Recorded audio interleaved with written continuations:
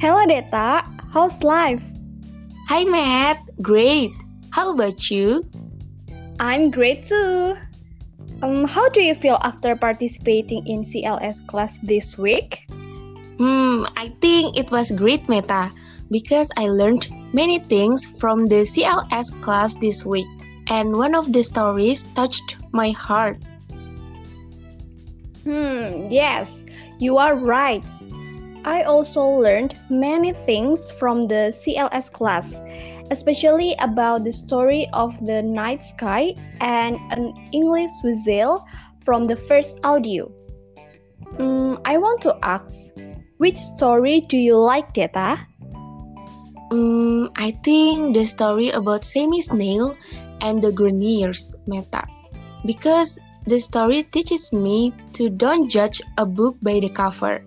This story also teaches me to have more respect for each other, grateful for what I have, always confident even though I look different, and always kind to others. Then, how about you? What you have to learn from the first audio? On the first audio, there are several stories, which mostly from Joe Bruhach and another one from Diana Edgecombe. From the first story, I can conclude that we should be careful when trying something new, and also we need to listen to our parents and don't be stubborn. Wow, nice Meta. I totally agree with your opinion about the moral value from your favorite story. By the way, what other things that you have learned from this week, Matt? I have learned so much vocabulary from the two audios. I can also improve my listening skill, and I must be prepared for my improved to speech next week. How about you, Deta? I'm same with you, Meta. This week I listened to the two audios and I feel that I have to improve my listening skill to stay focused.